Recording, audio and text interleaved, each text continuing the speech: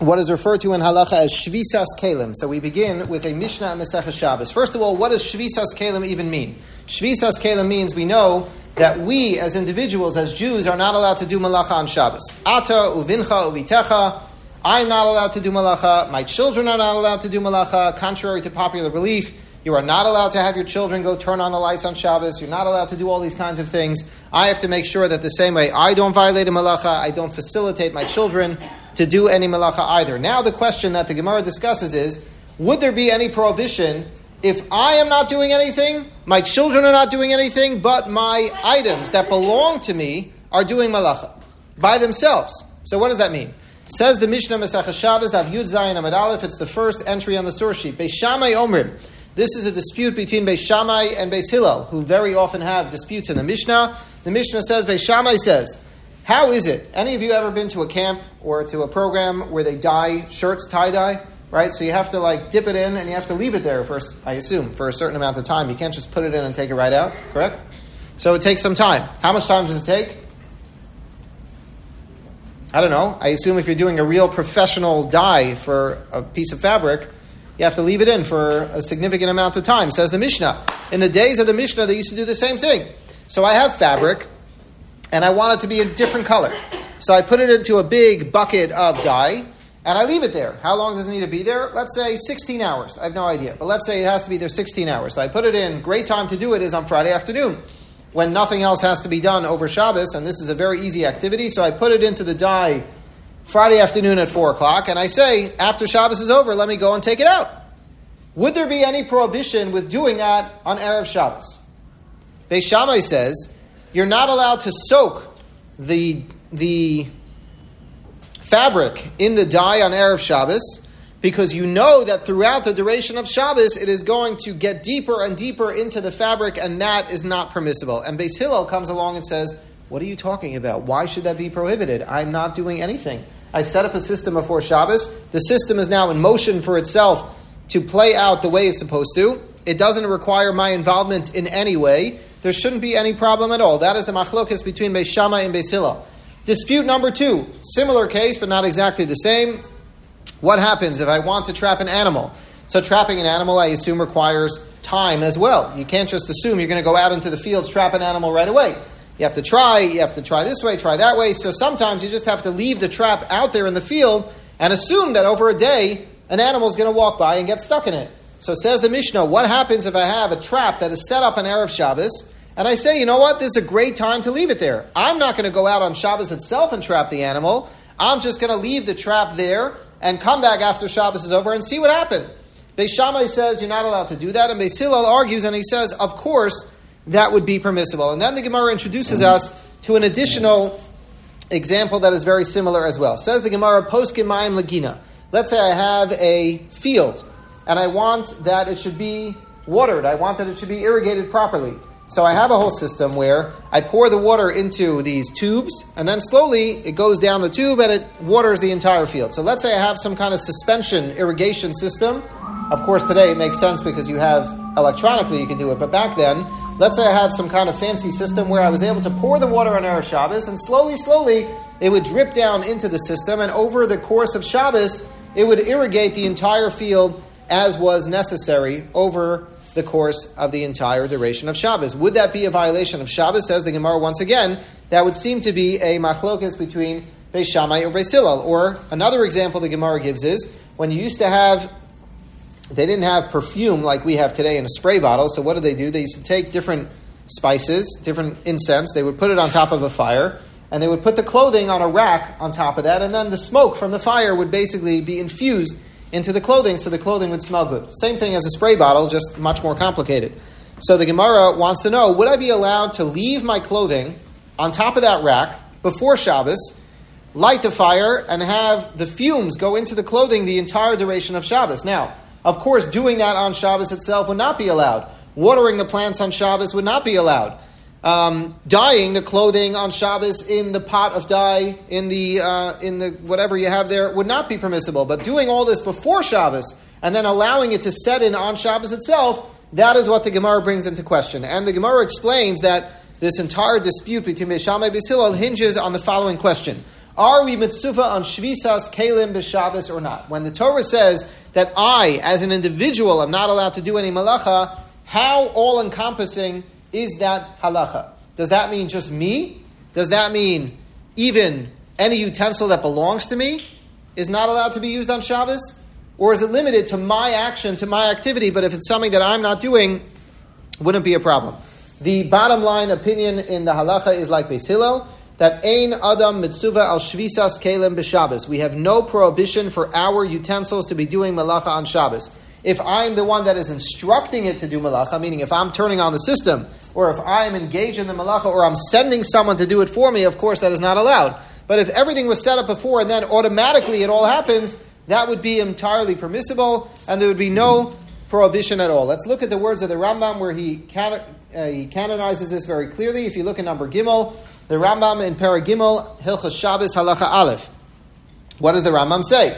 Muter lahaschol malacha be'erev Shabbos. The Rambam is unequivocally clear that I would be allowed to start a malacha on Erev Shabbos, get the process going, afal pi shehi nigmeres me'eleha b'Shabbos, even though it means that this is going to be completed on Shabbos itself. Shelo neser aleinu lasos malacha ela bi'itzumo shel yom. The only prohibition to do malacha on Shabbos is when I'm actually doing malacha on Shabbos. But here, kishatasa malacha me'atzma b'Shabbos. But here, where the malacha is happening on its own, muter lanu lehenes b'mashanasas Shabbos me'ela. I would be allowed to derive benefit. I would be allowed to do this, set up a system, not a problem at all. And therefore, when you go back to all of these examples that the Gemara gave, setting up the irrigation system, dyeing the fabrics in the pot of dye. What else did we say? Trapping the animals with a trap that was set up before Shabbos began, or anything of that nature would be permissible because the system was already in motion before Shabbos started. Now, the Shulchan Aruch does mention one notable exception. Shulchan Aruch says we have a concept in halacha that is referred to as maris ayin. Maris ayin means even when I'm doing something that is 100% okay, I have to be concerned that maybe somebody is going to misinterpret what it is that I'm doing and learn negative behaviors from what they see me doing, even if they're misinterpreting in the wrong way. So say, for example, I want to go into McDonald's here because I want to buy a coffee, or I want to buy a soda. The coffee is questionable, but let's say I want to buy a soda, which is a closed bottle. There could be nothing treif about the bottle of soda. It's the same bottle of soda you get in CVS. It happens to be I'm on the corner of the McDonald's. There is no CVS around. I need a drink. I want to go in. So am I allowed to step into that restaurant, which is not a kosher restaurant, and people who see me going in may have the mistaken impression that I am going to eat non-kosher food? Would I be allowed to do that or not? Very good question. The question really hinges on this issue of maris ayin. Are we concerned that somebody who sees you is going to misinterpret what it is that you're doing? My father often says it depends where you live. If you live in Kansas, where nobody knows much about Jews, they do know that Jews keep kosher. When they see a Jew walking into a McDonald's, they may think the wrong thing. If you live in New York City, where everybody knows when a Jew needs to use the restroom or a Jew needs to get a drink, they go into a McDonald's and they get a drink and they leave. Everybody knows that that's the case. Nobody's going to think negatively about your behavior. Maybe it would be a little bit different. Anyway, this concept of maris ayin is something that we find in many different areas in halacha. Say, for example, the Shulchan Aruch says, would I be allowed to have, at the end of a big meat banquet, let's say I'm at a wedding, and now at the end of the wedding they want to serve coffee with dairy creamer. So would they be allowed to serve it or not? So if it's dairy, of course not. That would be basar b'chalav. That would be eating meat and milk within a small time frame. You wouldn't be allowed to do that. But what if you have a substitute,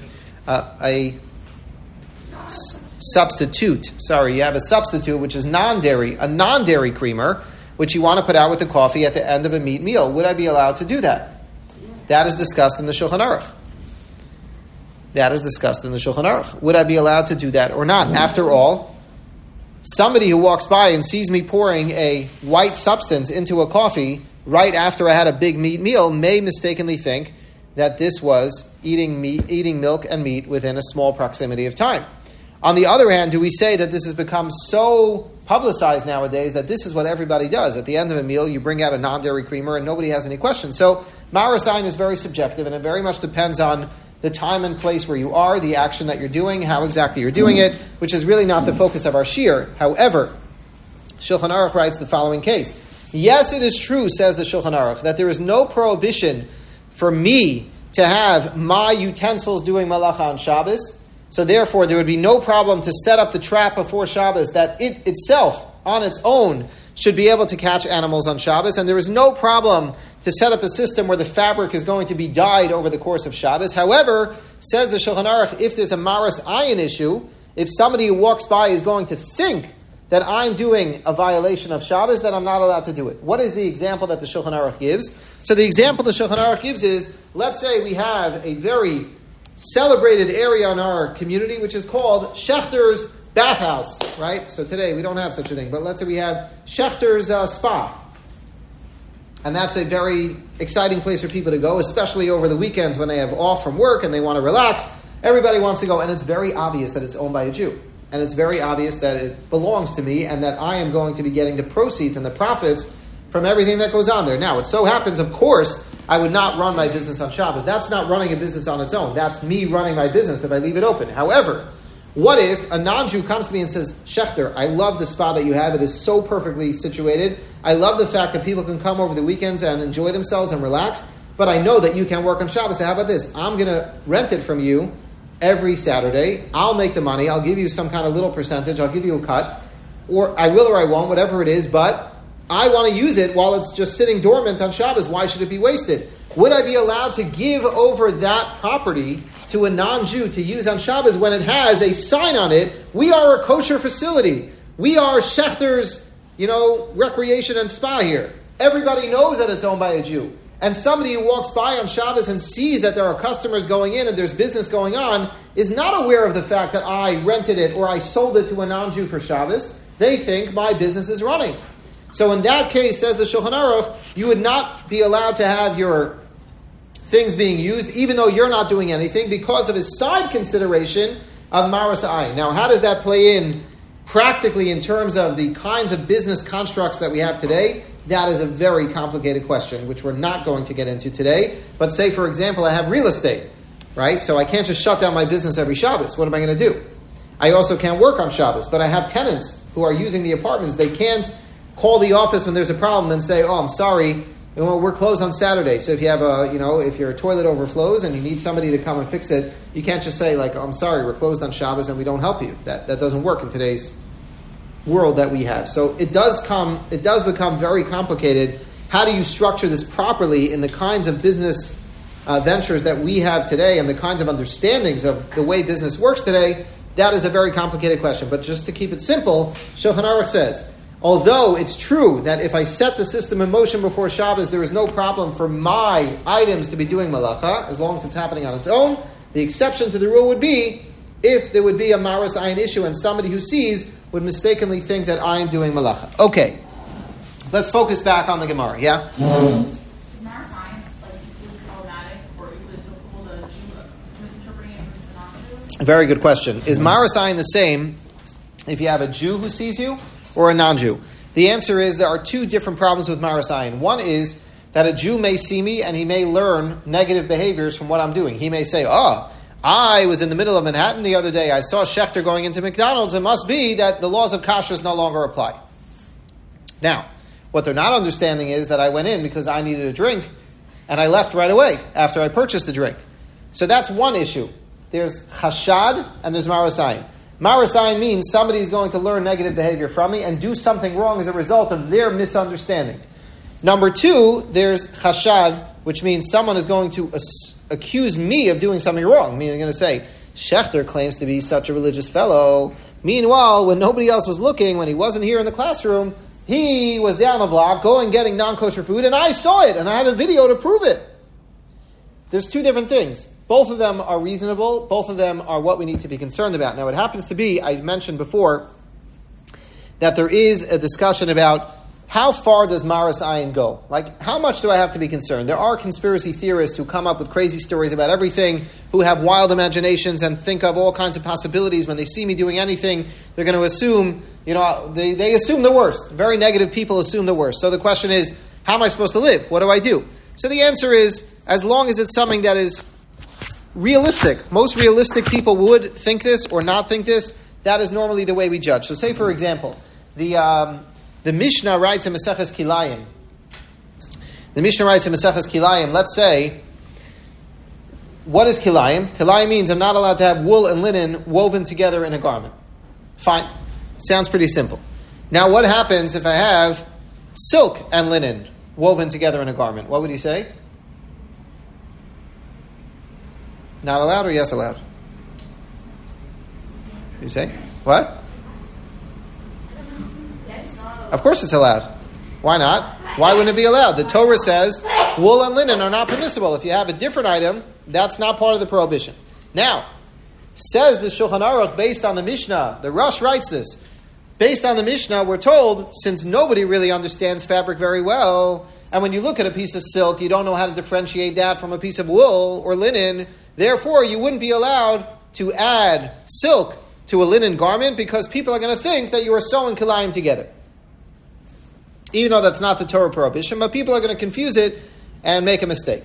Along comes the Rosh, and he says, yes, that was in the days when nobody knew anything about fabrics, but now he says we live in Europe, we live in industrious communities, we live in communities where people do business all the time, where we go shopping all the time, where we look at different items of clothing, where we can feel that something feels like silk or looks like wool or linen, and we understand how to differentiate between them. Says the Rosh, this whole prohibition of the Mishnah no longer applies. Why? Because nobody would ever make that mistake.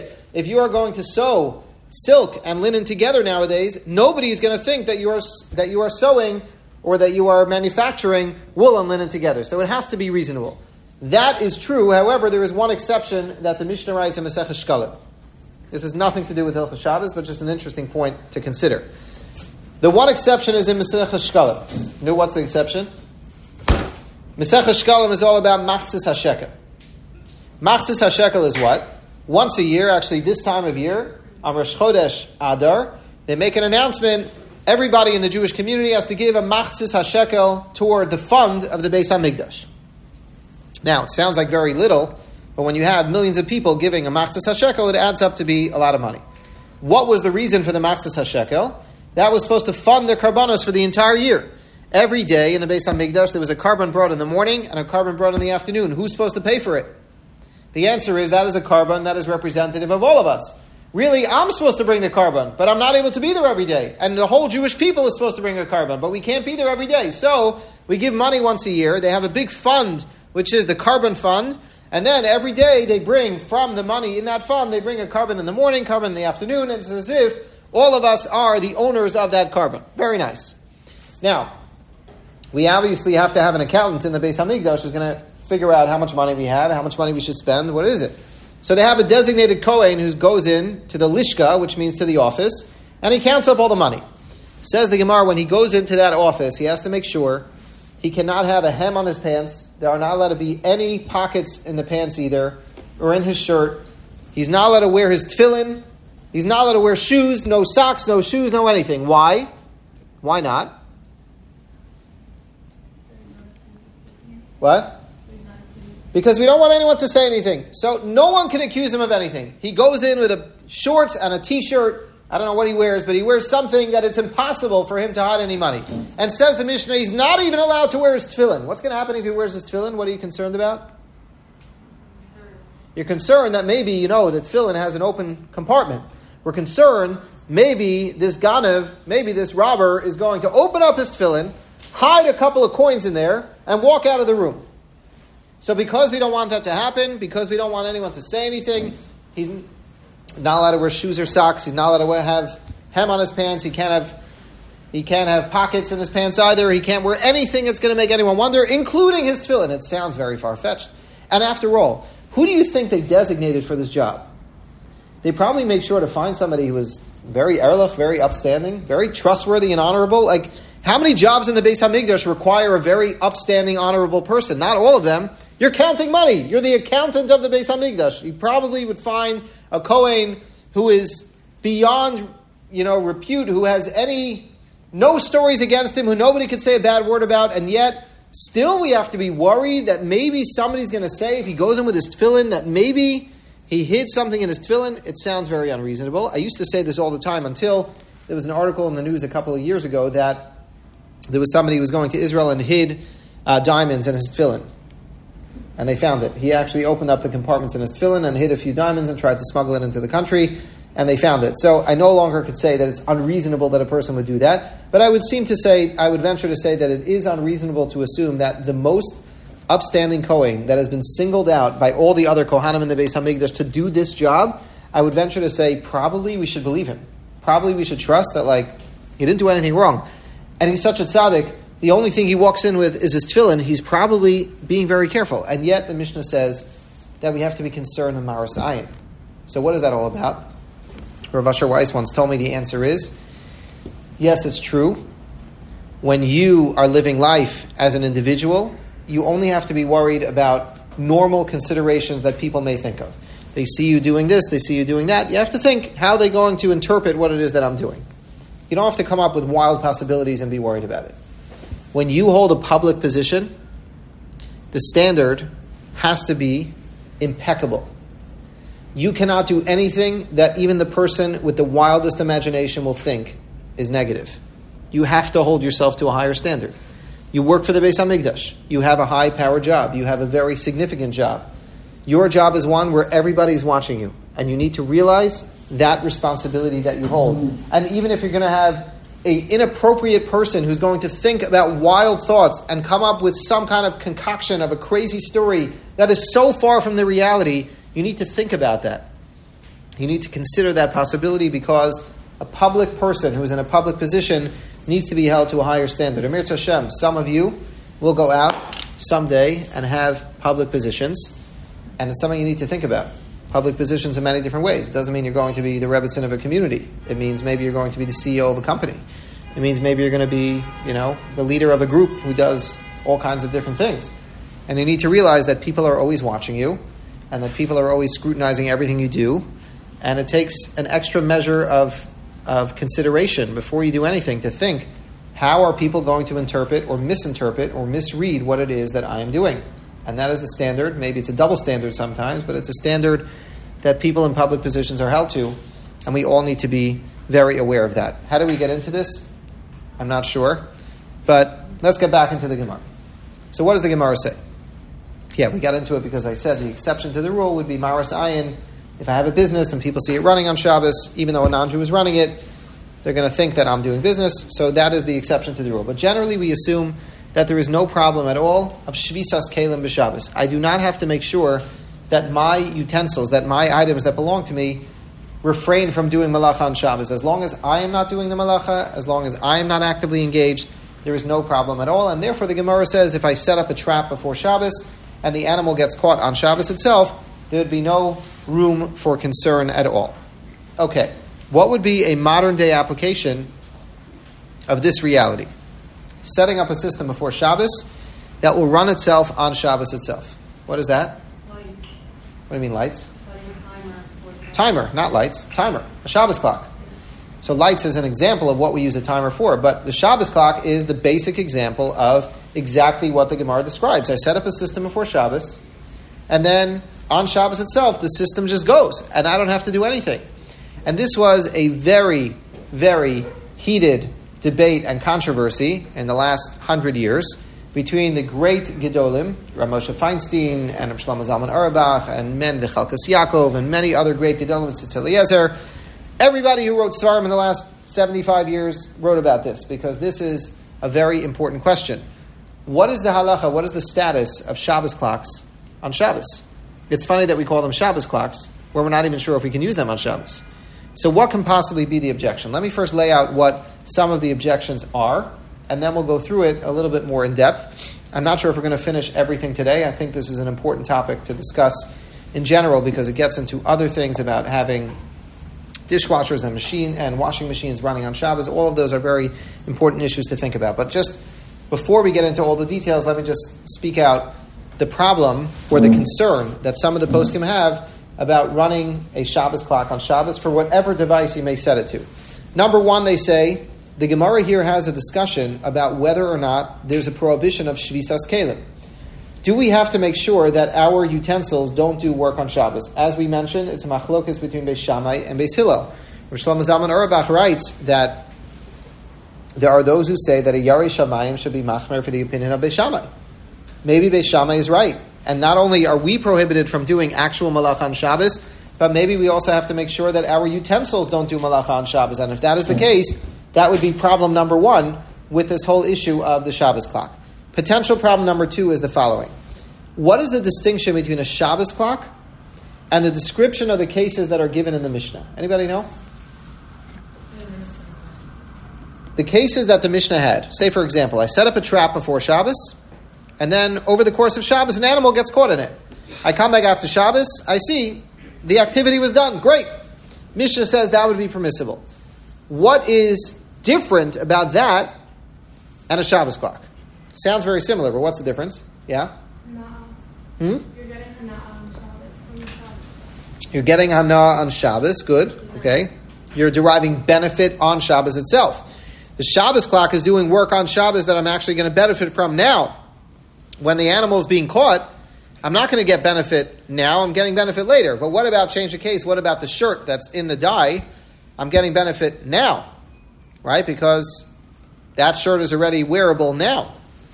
So that should be the same. So what would be a distinction, a fundamental distinction, between the case of a Shabbos clock and the case that we're describing in the Mishnah? Yeah? I was thinking, like, the animals when like setting off the trap, like you're not supposed to be doing the trap, it was a light.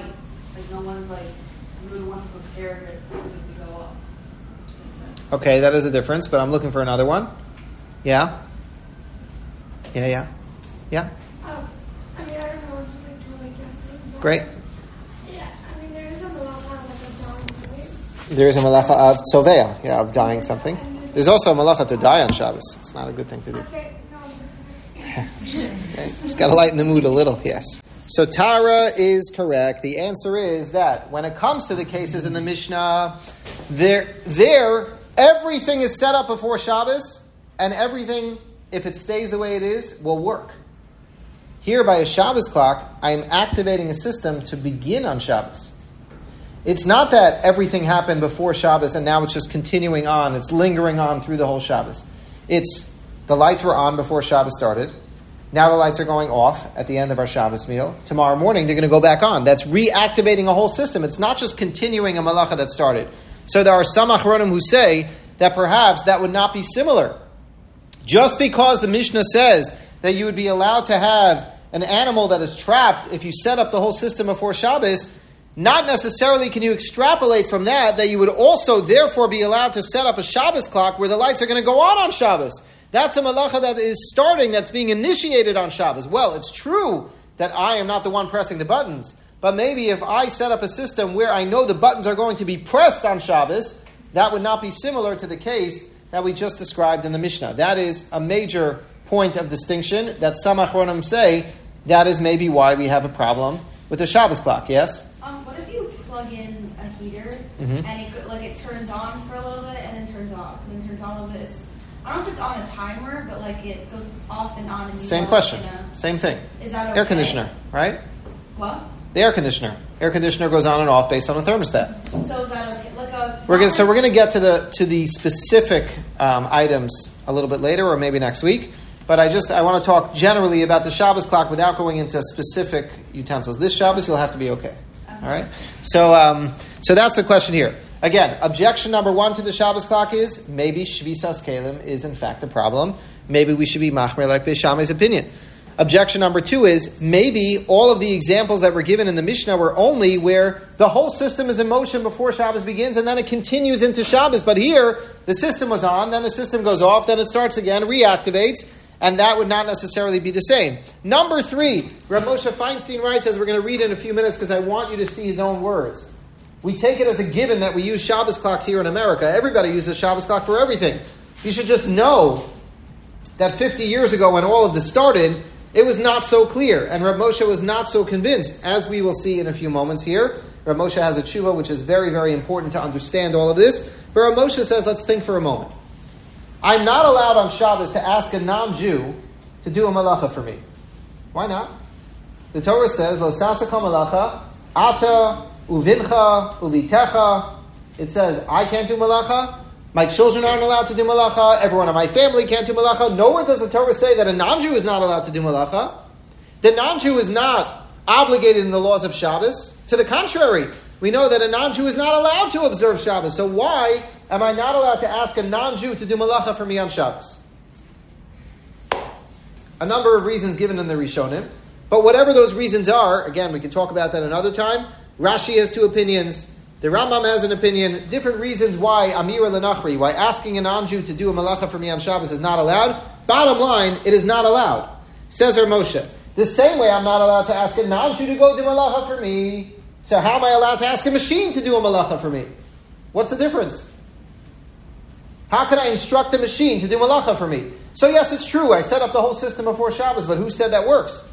If Chazal said, if the rabbis taught us that you're not allowed to have a non-Jew serve as your proxy, go in your place and do some kind of malacha on your behalf, then how can I have a machine do a malacha on my behalf? What's the difference? Okay? That is objection number 3. Objection number 4, says Rav Moshe, is the concern. If you're going to have all kinds of things that are going to be running on Shabbos clocks, there's going to be no Shabbos anymore.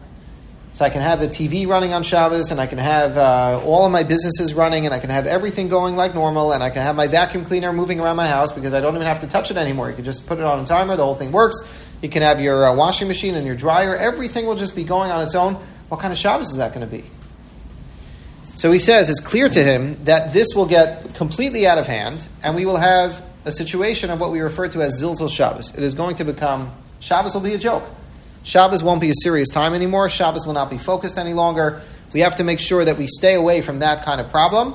And the way to stay away from it is to make sure we don't use Shabbos clocks. This way we know no gadgets on Shabbos. Doesn't matter what they are, doesn't matter how they work. We don't use them on Shabbos. We don't activate them. We don't turn them on. We don't have them going on Shabbos clocks. And that is a way to save us from that problem. And finally, number 5, the Minchas Yitzchak, who is one of the great Gedolim in Yerushalayim, has a number of Tshuva Svarim. He writes, you have to be concerned for a Michshol. If we know, Michshol means you're going to end up making a mistake. If I know that on Shabbos, nothing electronic is running in my house, I'm never going to make a mistake. I know it's Shabbos. But if I have electronic devices running, and yes, they were activated by a Shabbos clock, but then I'm going to walk by, I'm going to see it's on, I'm going to accidentally press this button, I'm going to turn that on, I'm going to make it higher, make it lower. Oh, the cycle of the washing machine is on a cold cycle, it should be on a hot, I'm just going to turn the lever a little bit. Oh yeah, I made a mistake, it's Shabbos, had this happen, had this go.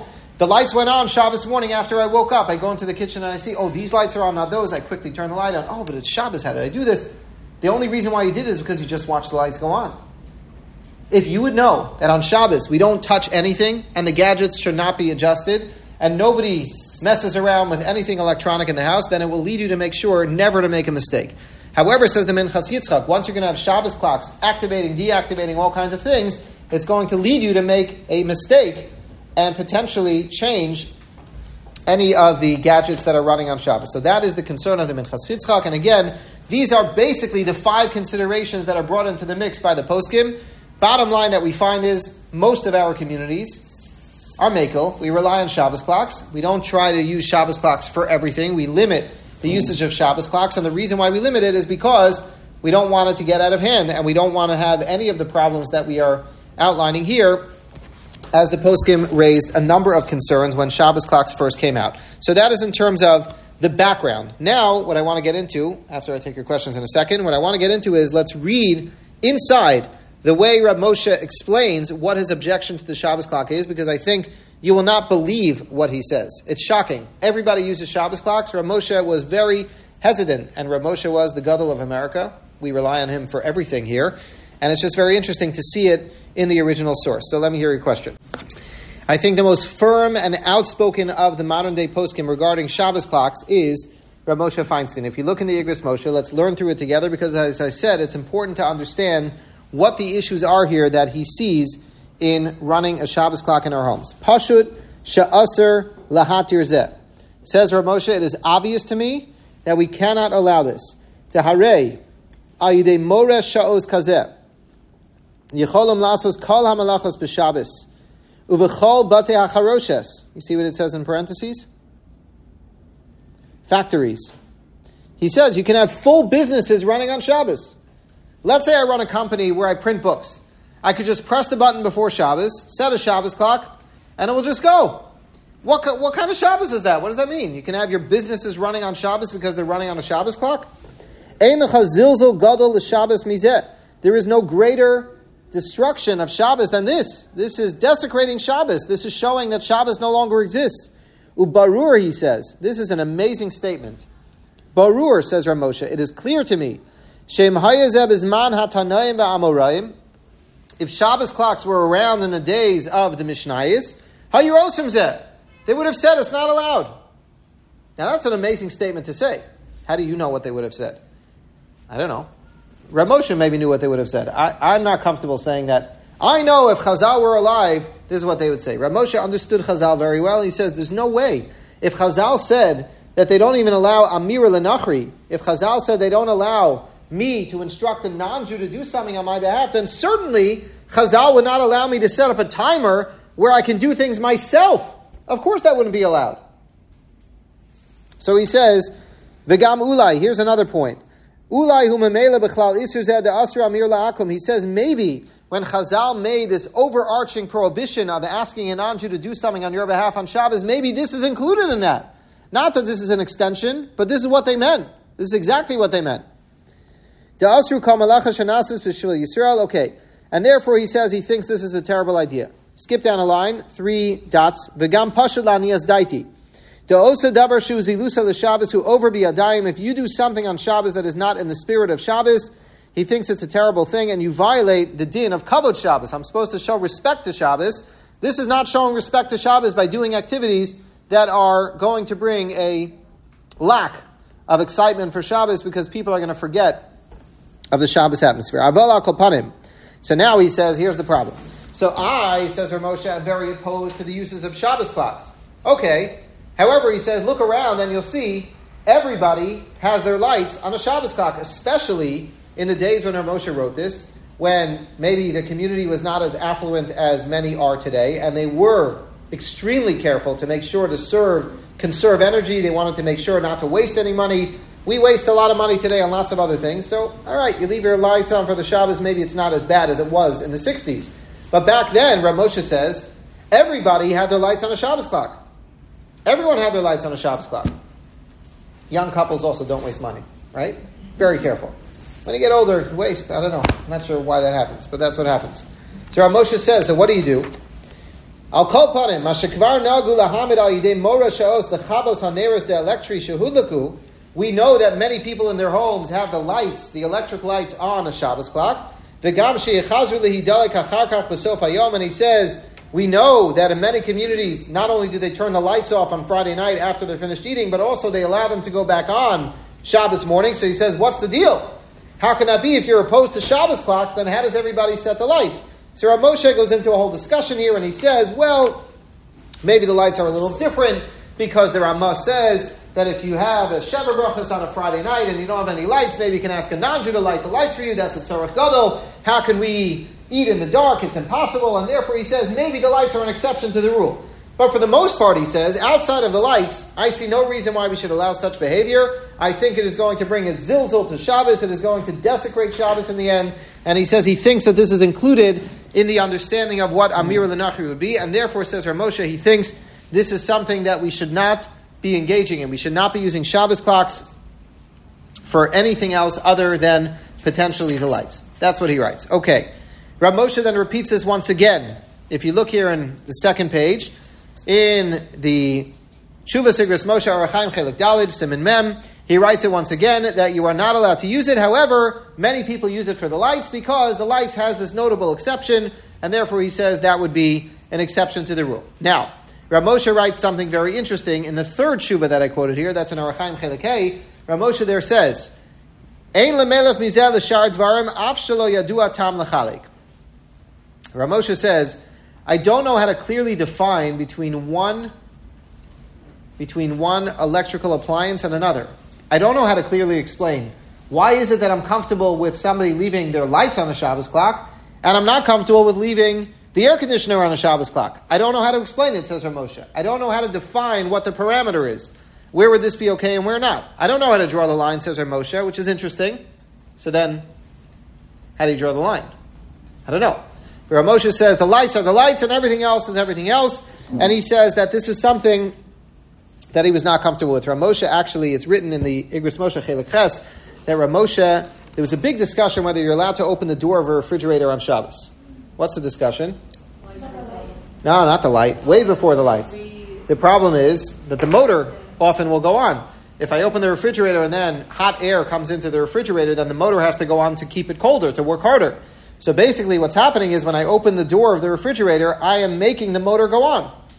So this was a major controversy over the years, whether it's allowed, whether it's not allowed. They quote a story there in the Igros Moshe Chelik Ches that Rav Moshe Feinstein had an uncle, Rabbi Yaakov Kantorovitz, who was a Rav in somewhere in New Jersey, Trenton, I think. I forgot what they said. And they said that this rabbi was very opposed to opening a refrigerator on Shabbos. Now, Rav Moshe disagreed with that, and he said there's no problem to open a refrigerator because it doesn't happen right away, it doesn't happen every time. We know that's true. Every time you open the door, it doesn't automatically make the motor go on. Once in a while, it does happen. Most of the time, it doesn't happen. So, Rav Moshe made a whole argument to say why he was not concerned. But he said he had a lot of respect for his uncle, Rabbi Kantorovitz, who disagreed with him and who felt that there was a problem opening a refrigerator on Shabbos. And because of that, Rav Moshe used to set a Shabbos clock on the refrigerator in the other direction. Why? Why? What did he do? What did he do? Out of respect to his uncle, he set a Shabbos clock that at certain times on Shabbos the refrigerator should be off, so that he can go and open the door of the refrigerator and not be concerned that the motor will go on. Got it? So that was the exception to the rule in Rav Moshe's house. Not only did he say that some people use the Shabbos clock in order to have the lights go on and off on Shabbos, which he explains why that's an exception, and he says don't extrapolate from that to anything else, to any other appliance, because that is an anomaly, that is unusual. However, Rav Moshe himself used to use a Shabbos clock in the opposite direction. He made sure to use a Shabbos clock for the refrigerator to turn it off so that he would have the ability to be able to take things out of the refrigerator on Shabbos itself. So this is a very, very major and important question that we need to think about. Why is it that Rav Moshe drew the line by the lights and yet did not say that everything else should be the same as the lights? Why wouldn't we say once the lights are permissible, then you can have everything else as well? And Rav Moshe himself agrees to that question, and he says, I don't know exactly how to clearly define the distinction between lights and an air conditioner or a heater, as you very correctly stated. This is something that Rav Moshe is struggling with in his own shuvas. Rav Moshe here, the point being, we all take it for granted that we use Shabbos clocks. We all take it for granted that this is something that is a staple of our Shabbosos. This is how everyone observes Shabbos. What I'm pointing out from all of this is not so simple. It's not so simple. It may be true that everyone uses them, but it took a lot of discussion. Many, many, many pages of ink have been spilled on the issue of Shabbos clocks to try to figure out when it's allowed, how it should be allowed, and why it should be allowed for the exceptional cases that we do say it is allowed. What we need to talk about next week, we're going to end here, but what we need to talk about next week is, what about dishwashers? What about air conditioners? What about all these different things? Would those be the same? The original discussion that we had is, am I forbidden from having my utensils, my items in my house to do malacha on Shabbos? The answer to that is no. Does that go across the board? Is that for any kind of thing? I can have a vacuum cleaner going on Shabbos, and I can have a washing machine. Stay tuned for next week. And Mitzvah Shem, we'll see everybody on Tuesday. Wishing you all a good Shabbos.